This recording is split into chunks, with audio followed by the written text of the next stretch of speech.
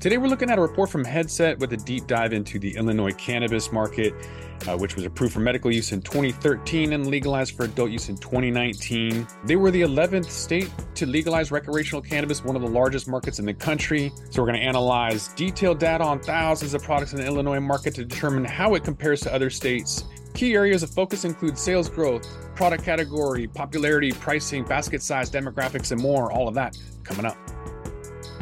It's only entertainment. Welcome back to The Talking Hedge. I'm Josh Kincaid, capital markets analyst and host of your Cannabis Business Podcast. Through the first 6 months of 2023, Illinois captured about $950 million in total cannabis sales. That makes Illinois the third largest cannabis market in the U.S., trailing California and Michigan. Last year, they grew 2.1%. Seems kind of small, but in time, a lot of markets are seeing flat or even shrinking growth, making Illinois one of the only that has positive growth. With total sales growth rate by year, looks like Illinois is flattening out. Typically, we see some double, even triple-digit year growth when the market is up. The sales growth is mostly a result of the market catching up with the pre-existing demand. But after a few years, we're seeing the same thing in every other market, which is just a meltdown of the regulated market.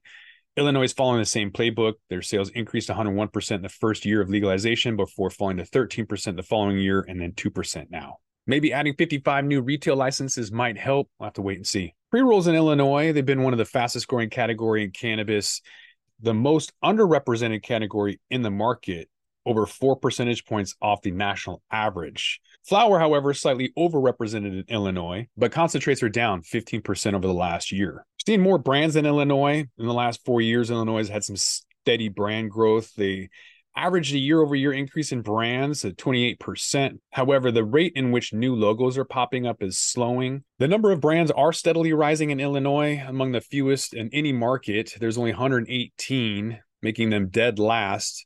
With so few brands, it shouldn't be a surprise that sales are highly concentrated within a few brands in Illinois. They've got a whopping 68% coming from the market's top 10 brands. Vertical integration is when the grower and the retailer are all the same, so there's a strong correlation between vertical integration and a market's level of brand consolidation. With vertical integration in Illinois, you're seeing 27% of total sales coming from that model, which is the third highest tract of any state behind Massachusetts and Colorado.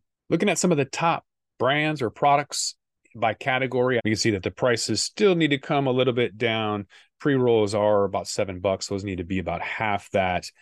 And concentrates should come down to about 20. Vape pens look decent price. Beverages are okay, should come down a few dollars. Flower needs to come way down in price. Illinois does have the highest cannabis price in the country. Their average item price is 46% higher at almost $34 than the second highest, which is Massachusetts. A lot of these vertical integration companies and small brand collections are attributing to some of the situations where they have control over those pricing.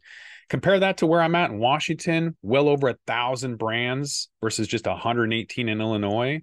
Washington has some of the lowest prices in the country, with average item prices that are 61% less than Illinois. If you look at the average item price in Illinois versus the rest of the country, you can see that prices are falling across the board here, with Illinois currently 89% higher than the rest of the U.S. market. So anybody who's going to be opening up should expect these prices to come way, way down. When you're looking at who's buying out in Illinois, millennials make up 45% of total sales, and then that's higher than the baby boomers and Gen X.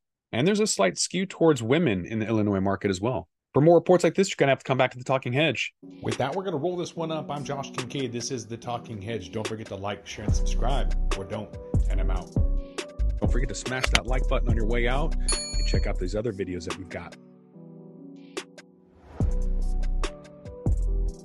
Thanks for listening to today's show. To check out more great cannabis podcasts, go to podconnects.com. Here's a preview of one of our other shows. I'm Joyce Gerber, the creator and host of the award-winning podcast, The Canna Mom Show. And we are on a mission to enhance the impact women have on this industry as business professionals, healthcare providers, policy advocates, caregivers, moms, by sharing and preserving their stories of love and kindness, wisdom, and hope. I am so grateful to have found my tribe of Canna podcasters right here on PodConX, and look forward to our work of crushing the stigma around cannabis and caregivers and building this new industry together.